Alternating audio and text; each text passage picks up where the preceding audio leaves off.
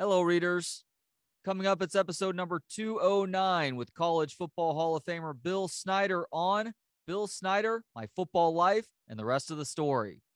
First, I wanted to encourage you to check out our website at booksonpod.com. While there, you can sort through past shows by episode number, book title, author's last name, or sort by category. For instance, select the self-help, sports, or young readers category for episode number 137 with Chris Bosch on Letters to a Young Athlete. This is Chris Bosch, author of Letters to a Young Athlete, and you're listening to Books on Pod with Trey Elling. Hello, readers. Bill Snyder is a College Football Hall of Famer thanks to a remarkable 27 years as the head coach at Kansas State, during which he took one of the historically worst programs in the country and made them champions. And he has just contributed to a book about his journey titled Bill Snyder, My Football Life, and the Rest of the Story. Bill, thank you so much for the time today. How you doing? Well, I'm doing good, thank you, and hope you are as well. I am, thank you. So what was your goal with My Football Life and the Rest of the Story? Well, I don't know if there was any particular goal in mind. I knew at some point in time that we were probably going to do a book, but in actuality, the author, Scott Fritchen, who is an excellent writer and has been in sports around Manhattan, Kansas, and Kansas State for a long time, and had written a couple other books with us, was employed as a writer for a local communication organization or company, and their business was going south, and so they let him out, and he didn't have, an opportunity to feed himself. So I said, let's do the book now, and got a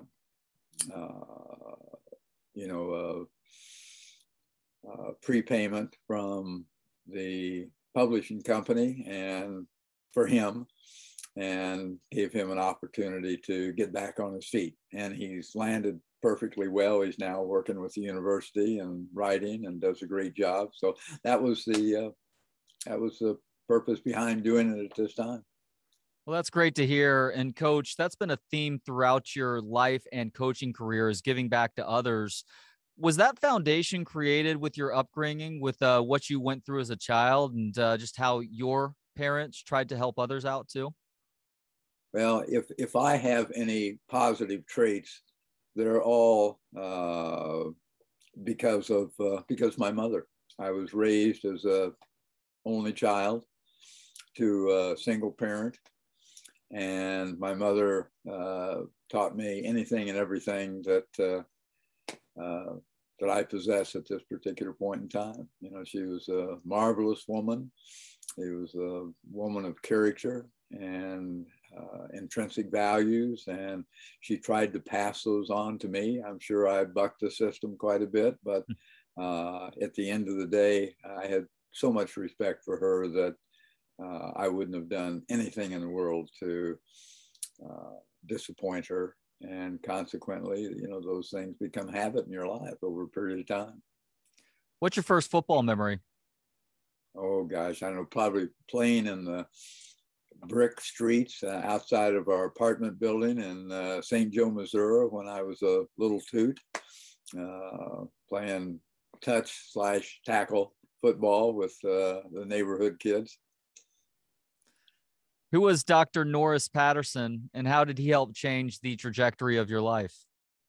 Well, Dr. Patterson was the athletic director at William Jewell College and also the football coach there. And when I finished high school, I'd always had the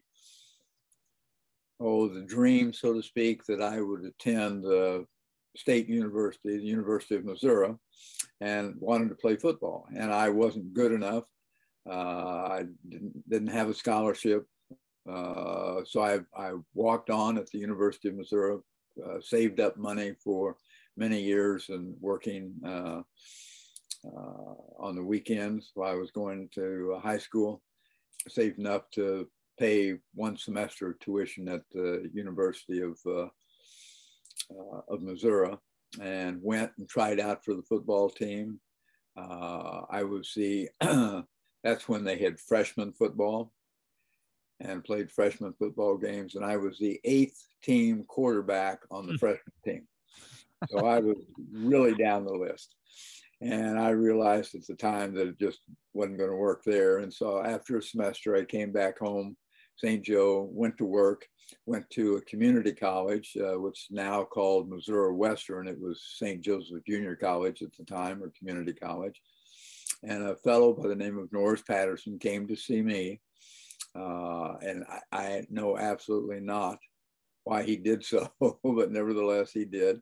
And William Jewell was a non-scholarship program, but he found some aid for me, and that I qualified for because of our lack of funding from the home.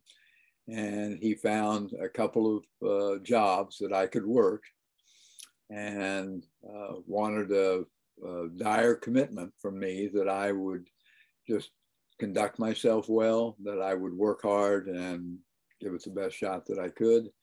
And so I went and played at William Jewell College, graduated at William Jewell College, and Norris Patterson was a guiding light in my life, you know, in regards to helping me with my intrinsic value system, giving me guidance and direction and discipline as well. And when I graduated, he found me a coaching and teaching position at Gallatin High School in Gallatin, Missouri, a very small northern Missouri community, wonderful community, small, but wonderful. And I started my career there. You tried to obtain your pilot's license in the mid-1960s. Why did that pursuit end abruptly? It ended, I was on my 8th hour, and this was in Indio, California. And so we took off, and, you know, 2 wheels, and I had always been, you know, just mimicking what the pilot was doing. And so we got up in the air quite a ways, and he turned to me and, well, no, he started a descent. We're both holding onto the wheel, and he starts a descent, and we're going straight down like this. And I'm starting to get a little antsy about it. And he takes his hands off the wheel and he said, "Okay, you take it." And I didn't know what to do. I didn't know how to get out of a stall, and or if I did, I didn't remember whatsoever. And I messed around, and finally he helped me, and we got it straightened out. And he said, "Now we're going to go up and try it again, and here's what I want you to do." And I said, "No." I said, "What we're going to do is you're going to put this plane on the ground, and I'm never going to take a lesson from you again." And that was it. So so that was my last lesson. And I've always, over the last X number of years, I always thought, well, I should go back and, you know, and finish getting my license, but I never did. As far as your coaching career is concerned, you eventually coach under the legendary Hayden Fry at North Texas State University in 1976, a school that eventually became known as the University of North Texas. And you followed him to Iowa City to coach for the Iowa Hawkeyes. Just some legendary staffs that Hayden Fry put together in Iowa City. Eventually, you were contacted about a vacancy at head coach for Kansas State in the middle of your 1988 season. Now, at this point, this may have been the worst program in the history of the sport. The only program at the time to lose 500 games. They only had 1 win in their previous 38 games, and they were winless in 27 straight games. Why did you eventually decide to go to Manhattan despite some obvious reluctance to take over a program that was such a difficult rebuild?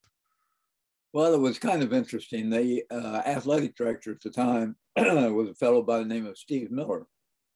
And Steve was a a wonderful person, but he was a very persistent individual. And Steve would call me on a regular basis and ask me if I would come and interview for the job. And I said, no, I'm not interested. We're in the middle of the season and I don't want to disrupt what we're doing here at the University of Iowa. And he continued to call and continued to call and continued to call and have other people call me. And my response was always politely the same. And one day we had an open week at the University of Iowa. And on a Sunday early evening, I'm at home and somebody knocks on the door and I answer the door and two gentlemen there, which I don't know. And one introduces himself as Steve Miller, the athletic director at Kansas State. And so I invited them in, they came in, sat down, and Steve began the dialogue again about why I, should come and talk with them at Kansas State. And he said, it's not an interview. You have the job. If you'll just come and look and see if it's something that you would be interested in. And I continued to say no and continued to say no. And finally, Steve said, he'd been there maybe 2 hours. And he said, Coach, he said, do you have a spare bedroom in your home here? And I said, yes. Why do you ask? And he said, well, we're not leaving until you commit to coming to visit Kansas State. And I said, that's it. No, I'm not going to do it. And I will think about it. I'll go that far. I will give it serious thought. And I said, whatever I would do, I can't do anything until the season is over. Don't even want to think about it until the season is over. And if you wait that long, that's foolish, because you're missing out on the opportunity to get a variety of different coaches that are far better than I am, I'm sure. And Steve said, okay, we'll go and we will talk, this week. You call me. And so I didn't call for a couple of days. And of course, Steve called. And I finally said, okay, I will come and visit. But at the end of the season, I think it's foolish, but if you wait that long, I'll come at the end of the season. So they waited that long, flew me down to Manhattan and met at what's now called Bramlage Coliseum, which is our basketball arena. And we have a wonderful, what's called a Legends Room. And there's, I don't know, it's quite large. And as a Longhorn fan, I'm very familiar with the Octagon of Doom, Coach. Oh, okay. There you go. And so they took me over there and I met with the president, the athletic director, faculty members from all over the campus, administrators, students, donors, community people, just people from all walks of life. And they filled up the room. There were probably 150 people there. And everybody got up to take their turn about why this was a positive thing for me to do. And after, I don't know, a considerable amount of time, I pulled the athletic, it was John Weefald, the president. I pulled Dr. Weefald aside and I said, Dr. Weefald, could you find someone that would take me onto your campus? And so he found a young lady there who worked in the athletic department, and she drove me down on the campus, let me out. I said, I'll meet you right here in 1 hour. And I went on the campus, and it's cold now. We're talking November-ish in the Midwest, so there's snow on the ground. And so I walk around on the campus, and there are people out on the campus going from building to building. And I stop, I would guess 60, maybe 70 people, has always been my guess, to talk. And I would ask questions about the community of Manhattan, about the university, about the people, about the students, about the athletic program, about academics, about anything and everything that I could think of at the time. And what was so amazing to me is, even though everybody was cold and shivering and wanted to get inside, everybody stopped. Nobody got in a rush. Nobody said, no, thank you, I've got to go on. Everybody stopped and visited with me and was very gracious and answered my questions, etc. So when the young lady picked me up and took me back to Bramlage, and I went inside and they asked me about the visit out on the campus, what I was looking for, etc. And I said, to make a long story shorter, I said, I might be interested. And I said, I need to go home, spend some time visiting with my family, and I will contact you in whatever period of time and let you know. But I do feel like I might have a genuine interest. And, I was asked why, what changed your mind about this? And I said, the people. And there's that kind of somewhat infamous statement here that's published all around that, I've always said I came to Kansas State University because of the people. We stayed because of the people, and we came back because of the people, a second stint. So, and we've made our home here for whatever it is now, 30 plus years.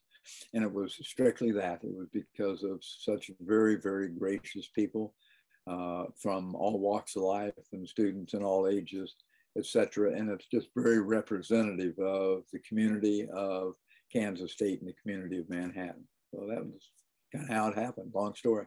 That sense of community is a very powerful thing.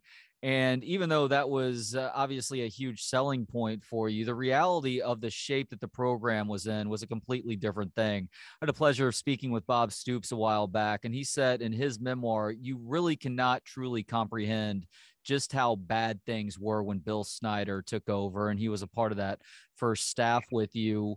Considering all the fires around you that you were responsible for putting out, what was that starting point for you in rebuilding the program? Well, it was worse off than what I thought when I accepted the job. I don't know that would have altered anything, but I always approached it as that's a positive. And because we're going to succeed with the smallest of steps. And just as you can imagine, to win one ball game was a massive improvement, considering they'd lost, however many in a row. So it was my feeling that we would go in and start from ground level and try to impart that a value system that was embraced by daily, minute by minute improvement, and embarking that philosophy to anybody and everybody that would have touched our program, that we will provide you with a manner and a method in which you can become better today than you were yesterday, and better tomorrow with consistency than we are today. And we're not going to go from A to Z. We're going to take it one short step at a time. And, as I said, it was a little different than what I'd anticipated. What I didn't know, that was when you could have 95 on scholarship. We had 45 scholarship players. The lowest scholarship count in the history of college football. Also, we still hold that record. And obviously you could only take whatever it was at the time, 25 or 28, I don't remember. But so it took a long time. It took us probably 12, 14 years to get to whatever the maximum scholarship level was at that time. But I told our players, that first and foremost, I wasn't, everybody had a chance. And of course, they hear that all the time. Every coach is going to say that. And I said, I will never know, which I didn't, who in this group is on scholarship and who's not. Because I've told the people I don't want to know, and I don't want anybody to bring me those records. And I don't want our coaches to have those records. Everybody's starting, from ground zero. All of us are. I took the players out on the field and turned the scoreboard on in the stadium. And I said, I want you to look at the scoreboard. And I said, I am not going to assess you based on what that scoreboard said. I will only assess you based on your commitment and accomplishment of daily improvement. That doesn't mean that you have to score X number of touchdowns or make X number of tackles whatsoever. It just means that you need to be better as a person, better as a student, and better as a player fundamentally every single day. And we're going to provide you, one, with programs to do that. It's not just a matter of me saying you get better and then you go out and do it. We're going to provide you with a way in which you can do that. And then we're going to provide you with an assessment, a daily assessment. And the coaches will tell you, every single day, a big portion of our staff meetings, long staff meetings, were designated on everybody going around and taking each individual they had that they were coaching and identify what that individual did in that past day in order to improve, and what he needed to do and how he was going to be taught to do it to become better that given day. And that's very basic. I understand that, but that's kind of the way we were. And what was significant about it is that that our players could see, over a period of time, that they were getting better, and they could see each other getting better. And we won the first ball game. I think was in the maybe third game of the season, and obviously everybody was excited and all, but it was the only game that we won the whole season. And everybody that I knew in the coaching field said, Bill, you had better get out of there while you can. I said, you stay much longer, you'll be an insurance salesman. Nothing wrong with insurance salesmen, but what they were saying is, you're not going to be very secure in your job. And at the end of the first year, when they were saying that, I said, I've never been more convinced that we will be successful here at Kansas State. And the reason for me to say that, I couldn't back it up by being 1-10, I think, or 1-9, whatever we were. But the fact that I honestly believed that our players had made those kind of strides, they were committed to daily improvement, and they were making daily improvement. The grades went up. We had no attitude problems. We had no discipline problems. We did improve on the field. We weren't winning ball games, but that was the foundation. And it went from, we won 1 game the first year, we won 4 the second year, we won 5, then we won 7, then we won 9, then we won 10, then we won 11, 4 or 5 years in a row, something like that. So it was just that gradual improvement. And we always had something to support that concept of just daily, individual, and collective improvement in all facets. And that was the history of it. Well, that one win your first year, a 20-17 victory over North Texas State, is one that Bob Stoops still says is one of his most special moments as a coach. What was that first win like for you? Well, I don't get emotional about wins and losses because we were always trying to teach, an even competitive keel, so to speak. And I obviously had to, to do that. I always felt if you get if you get overly excited about victory, not that you're not pleased and excited about it, but if you get overly excited about it, what do you do when you lose? And so either way, you're setting examples for your players. And I wanted them to be consistently good all the time. And so I felt it was important to be able to display an emotion of expectation, that you expected to be good each time out, that we expected to win, so to speak. So that was kind of the nature behind that. But it was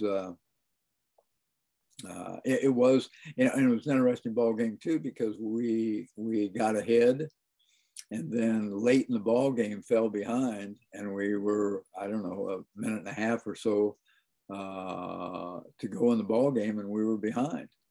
And the offense marched. I think Carl Straw was the quarterback, and David Hernandez caught the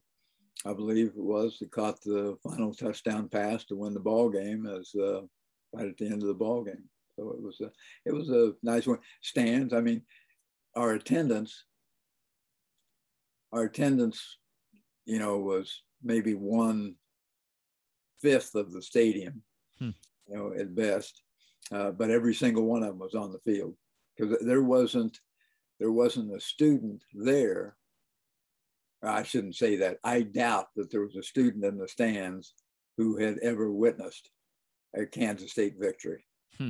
So they emptied it and it was pleasing to the players, and I was happy for them, and I wasn't a sourpuss. I just didn't jump up and down. That was all.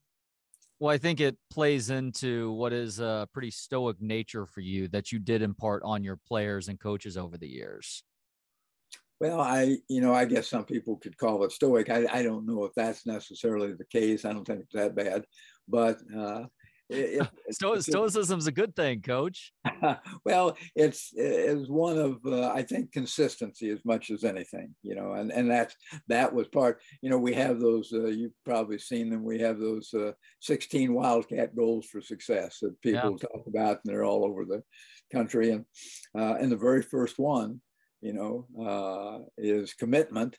But as you go down, you see consistency there, and consistency is just one of those intrinsic values that becomes so important, in all facets of life, not just football. Bill, why do you love the story of Pinocchio so much? I could probably, I don't want to mess up your audience right here. Can you look over my left shoulder here? Oh, yeah. I see 2 Pinocchio figurines, as a matter of fact. Oh, there's a whole bunch of them up there. And okay, I've got a plethora of Pinocchio things, but Pinocchio is, it is highly significant to me. And I had such a great appreciation for the story of Pinocchio. In fact, there's a thing right in front of me. It's a Pinocchio cup. And there's Geppetto. And I always marveled at Geppetto, because Geppetto had such amazing patience with this little boy with the growing nose who, got himself in trouble all the time. And Geppetto sacrificed, virtually sacrificed his life, to save Pinocchio. And the story kind of displays that in a number of different ways. And I always had a great appreciation for that, because my mother, had sacrificed so much for me, and seen the meaning of being able to make those kind of sacrifices for others, and making sacrifices for youth, trying to help young people create a value system of worth all those things, kind of entered into that. And to see it happen to Pinocchio, and, the way it happened with some humor, obviously, involved with it, was always interesting to me. And when I was very young, I went to see Pinocchio, the movie Pinocchio, and that's when it just all of a sudden hit me, how meaningful that really was. And so I've always felt that way, and I've collected Pinocchio things. People have sent me, I've got a plethora of Pinocchio items, and people have sent me from all over the world. I've got some Pinocchio wooden figurines that were made in Italy by a company that seems to be the most profound in creating paraphernalia for the story of Pinocchio.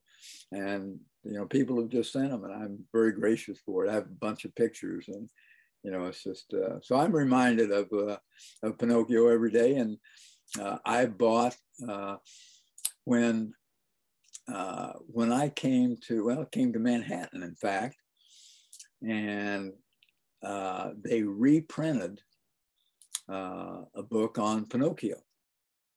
And I went out to find it, and I found one store in Manhattan, Kansas, that carried the book, and I bought every book they had.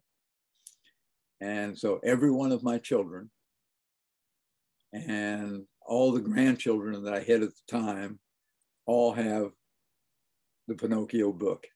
And so they're very updated on the story as well. So, and hopefully that some of that carries over for them as well. Been beneficial for me. Thank you for sharing that. Your coaching tree, Coach, is one of the best in the history of the sport. Bob Stoops, who we've talked about already, Brett Bielema, Dan McCarney, Mark Mangino, Jim Levitt, Brent Venables, and Dana Dimmel, among the names who went on to accomplish greater things. Was there any one quality that you looked for when seeking out new assistants? Well, I wanted young people I say young people, they weren't all young. I hired some coaches that were older, but I wanted coaches on our staff that were gentlemen that cared about young people, that were prolific in their own conduct, that they handled themselves appropriately, that they were good people, that had the intrinsic values that we talk about, that we try to instill in our players. I wanted to make sure that coaches had that. So often it's so easy for coaches to go out and say, work hard, be a good person, go to school, be a good student, et cetera, et cetera. That's locker rooms are full of those words, discipline, et cetera, et cetera. But, do you really live it? And do you have programs in place to promote those things? And I wanted people that really were interested in developing the highest quality young people that we could. Yes, I wanted to be quality coaches and people that understood the game and et cetera. And for the most part, I've started with people that I knew because I hadn't been, from a coaching standpoint, I'd been in the game at Iowa, but, I didn't know all around the country. So there were coaches out there that were very fine coaches that I just didn't know about some of the other aspects of their lives. So I tended to go with coaches that I had been familiar with, that I knew, that had worked with, and then gradually expanded from that to other coaches because I've learned what was out there over a period of time. But I just, wanted guys that would get along extremely well with the, and still have that aura of discipline. It's game's changing today, and I think you see, not in all cases, but you see in some cases, you see the leadership can kind of bend in favor of the athlete. I mean, the rules are such now that, if you bark at a young guy, then he beats you into the locker room and he's on a bus someplace to another school in 15 minutes and transfers, and all of a sudden you're playing against him 5 days later. I mean, the rules allow that. And it has put a lot of coaches, in that position where, I can't be demanding in an appropriate way. Just certain things that I can't coach the way I'm accustomed to coaching. And I'm not saying that there's merit to be somebody that runs around with a ball bat and hitting youngsters over the head with. That's not what I mean, but I think you do have to have command. I think you do have to have discipline in your program, and you have to have young people that are willing to respond to hard work and to discipline and to doing things right, and et cetera, et cetera. That certainly sounds old school. I understand that, but I'm convinced, you don't win without those things. You're not successful without those things, I don't believe. Is that why Darren Sproles was the perfect prototype player for your program? Darren was, that's well stated. Darren was Darren, no one had to mold Darren. Darren, and we were fortunate to have Darren. He really wasn't recruited very highly. And, because he was, he came up to my chest in height. I was just with him a couple of weeks ago. I think he's 5'6" tall. Didn't weigh, much. Such a mighty mouse, though. But he was, his height was, he used everything in his favor. Mm-hmm. And he was quick and had excellent change of direction. He was a very positive young guy. He was mentally strong. He had great balance. And at the end of the day, people couldn't find him. Here he's, 5'6". At that time, he might not have been that tall. And, when he takes the ball and gets in a running position, he's probably 5 foot tall. And all these linemen are, they're 6'6", 300 pounds, and they're going like this. Defensive people couldn't find Darren. And all the way through his professional career, they couldn't find him until he's out in the open. Now he's got the change of direction and the quickness that he can match up with anybody, and obviously did. But he was a great person, wonderful individual. Deuce Vaughn reminds me a little bit of him. Do you see a little bit of Sproles when you watch Deuce Vaughn play? Very much, and I think a lot of people do. I think he's, and I've met Deuce, and I think he seems to be a good quality person, and comes from a good background. I know Darren certainly did. Darren, just as Darren was getting ready to come to Kansas State, he lost his mother. Mother passed away. And that was really painful for him because he's a great family person. But nevertheless, I see a comparison between the two. I think longevity will determine that, but I think it's there with Deuce. And I think Deuce is one of those young guys like Darren that, which I'm beginning to see, and I can greatly appreciate, is that he's a team player. He's not about himself, but he's about, his team and others, and just does whatever it is he can do to try to help others. And Darren was so much like that. You're a big fan of handwritten notes. While you admittedly cannot recall most of the important notes that you've written for others, is there a memorable note that someone has written for you that comes to mind? Well, I can't tell you there is one in particular. There are many. A lot of people it's so easy for most people to get on a typewriter and type things out, or on a computer and do that. And I've never learned to type.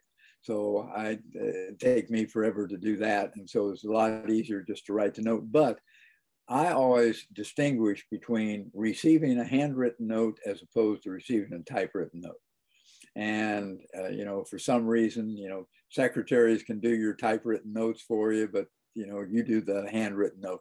So it just meant that someone put some time and some effort into constructing a particular note that they would send. And that was always impressive to me. But I have received so many, and I have boxes. We have a room on the lowest level here, which is a storage room that is full of nothing but boxes of communication, of notes, letters, emails, if you will, etc., that I've received over, all my coaching years. And people are really so very, very gracious. But, to say there's one in particular, you receive some from some very prestigious people that, obviously you hold in high esteem, and that's significant for you. But there are so many that address problems that they have in their life. Somebody who has just lost a mother, somebody who has just lost a son, someone who has been in an automobile accident and injured, someone who has a child that has been seriously injured. Just a variety of different things like that. And, sometimes asking for, maybe a note, would you send a note to my son who was injured in an automobile accident and admires your program, etc. There's a lot of those, but a lot of them are just saying, here's something that happened, and I wanted to share it with you. And those are all meaningful to me. You were 9-4 against the Longhorns in an era where Texas was pretty good at football. I will probably hear some iteration of that "We Own Texas" chant in my nightmares for the rest of my life. So thank you very much for that, Coach. What was your secret to your successes against UT? Oh, I don't know. I think we became a pretty good football program. And I think there was a period of time when we were playing extremely well, and we had quality players and good coaches, and the expectations were high. And we played well against them. I think we were highly motivated always against Texas. It was always the feeling that Texas, because of such a storied program and so many wonderful people there, many good friends, but there was that the Texas people, the support of Texas, seemed to have that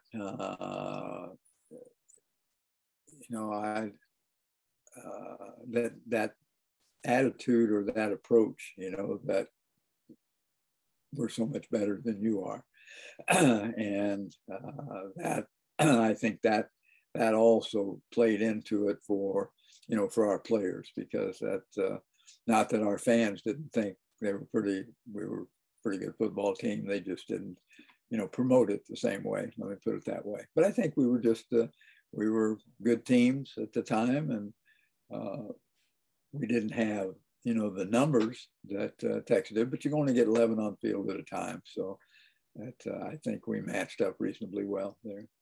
Perhaps on that note, what do you think of Texas and Oklahoma moving to the SEC? Well, I don't know all the particulars about it, and I think both schools and their administration have reasoning behind it and a purpose. I certainly wasn't in favor of it. I don't feel strongly about it. I've really admired the leadership and the guidance, from both of those universities. I know a lot of the people there and feel strongly about them. My guess is that, the support base and the dollars and cents behind it, certainly was a push in the back, to make that move. I don't think I may be wrong, but I don't think there's that much more money involved for them. But I think the people that have the money that they invest in the program said, hey, we need to be in the Southeastern Conference. That's guesswork on my part. No one's told me that. But I don't. I just thought their place was with the Big 12, because they'd entered the conference and come along with the conference over the years and been so supportive and had meant so much to the strength of the conference as well. And now we've gotten to the point where there's a little bit more balance in the conference. But anyway, I wish them all well. I have no doubt about that. Joe Castiglione's a dear friend of mine, and I've never approached the topic with him, about that. But I admire him, and I know that he, whatever the reasons were, I'm sure they'll make the best of it. But I think it's going to be a struggle. Are you a fan of expanding the college football playoff beyond 4 teams? And if so, what is the optimal number? I don't have an answer to that. To do it, 6 creates a problem, 8 creates a problem, 12. If 8 creates a problem, 12 creates a problem. And we're talking again about, if you have 4, then you enhance the season by 2 games. So you're talking about playing, probably 14 games. That's a pretty decent load on young people, no matter what their strength level is, et cetera, et cetera. But it's a very tedious process, is preparing for a football game. And when you get into playoffs, et cetera, the tediousness is going to continue and elevate, I'm quite certain. If you were to go beyond 14 games, again, if you were to have 8 playoff teams, now you're talking about 16 ball games.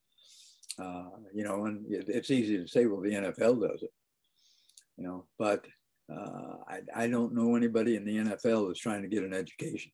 I don't know anybody that's spending, the appropriate amount of time in the classroom trying to be the best student they can be to enhance their future. And football is that tediousness that it takes time. And it's not just, they set standards and how long you can practice. So, you go meet for an hour and practice for a couple hours, whatever the numbers are now.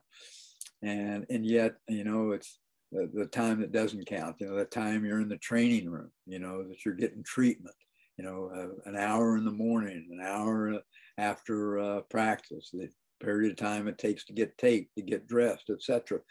Pretty soon you're spending, 6-7 hours a day just in that athletic endeavor, and still trying to maintain, a grade point average that is not just passing, but a grade point average that is indicative of what you're capable of, because somebody is going to offer you a position to allow you to earn a living.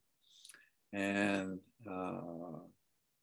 the better student you are coming out of college, probably, not always, but probably, the better position you're going to get, and you're going to have to be accountable. I mean, if you go into accounting, you better be good at it. If you're going into banking, you better be good at it. If you're going into business, you better be good at it. I mean, everything's result oriented because it's money oriented. And just because you had a football background doesn't make you successful. I know, too many people, many of them come out of professional athletes, don't have a dime today, just because they didn't have that, what it takes to be successful anywhere other than the football field. So I think you take so much time out of their lives that it's hard. It's hard. And by that same token, are you glad, since such a small percentage of these guys end up playing professionally, and even those that do often have a very short shelf life, are you glad that college athletes are now able to earn a little bit of money on things like name, image, and likeness? Well, I have mixed emotions about it. I think, yes, it's a positive thing that they're able to receive a little bit more. The NC2A, the NC2A gets discredited for a lot of things.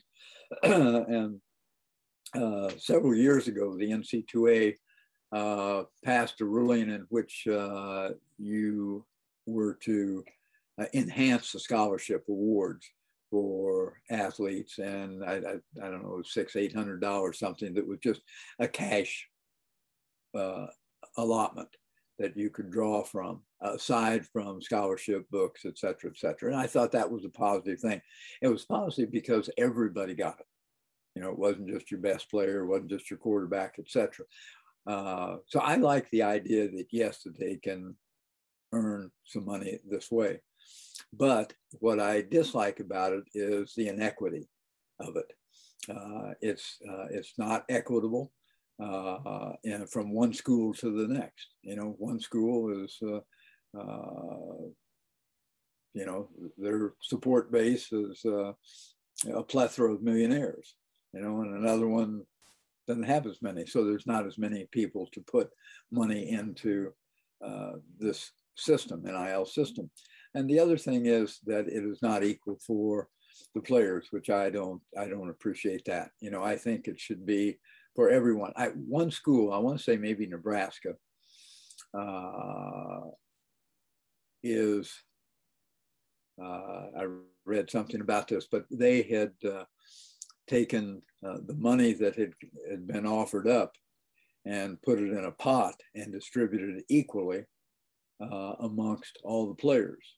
So however they did that, and I'm sure they did it in a legal manner, that I can buy into. I think if the NC2A were to say, yes, they can receive up to such and such amount, then they, I could live with that, if that makes any sense to you. It makes a ton of sense. And last question, Bill, hopefully this moment is a long ways off, but when you take that final breath, how do you hope to be remembered? Good father. As much as anything, good father, good husband. From a football standpoint, is hopefully somebody that really cared about young people and all facets of their lives, and football not being top of the list. Bill Snyder is a College Football Hall of Famer in recognition of a remarkable 27 years as the head coach at Kansas State, during which he took one of the most historically worst programs in the country and made them champions. And he's just written a book about his journey on and off the football field titled My Football Life and the Rest of the Story. You can get it now wherever books are sold. Coach, thank you so much for the time today, and thank you for this excellent book. Well, thank you very much, Trey. You're very gracious and pleasure to visit with. Join me next time with episode number 210 with award-winning actor Brian Cox on Putting the Rabbit in the Hat. Thanks to Gentleman Jesus for the intro and outro music. Hear more of his work at gentlemanjesus.com. And thanks to you for hanging out. You can watch, listen, learn, and connect for free at booksonpod.com. For Books on Pod, I'm Trey Elling. Good day.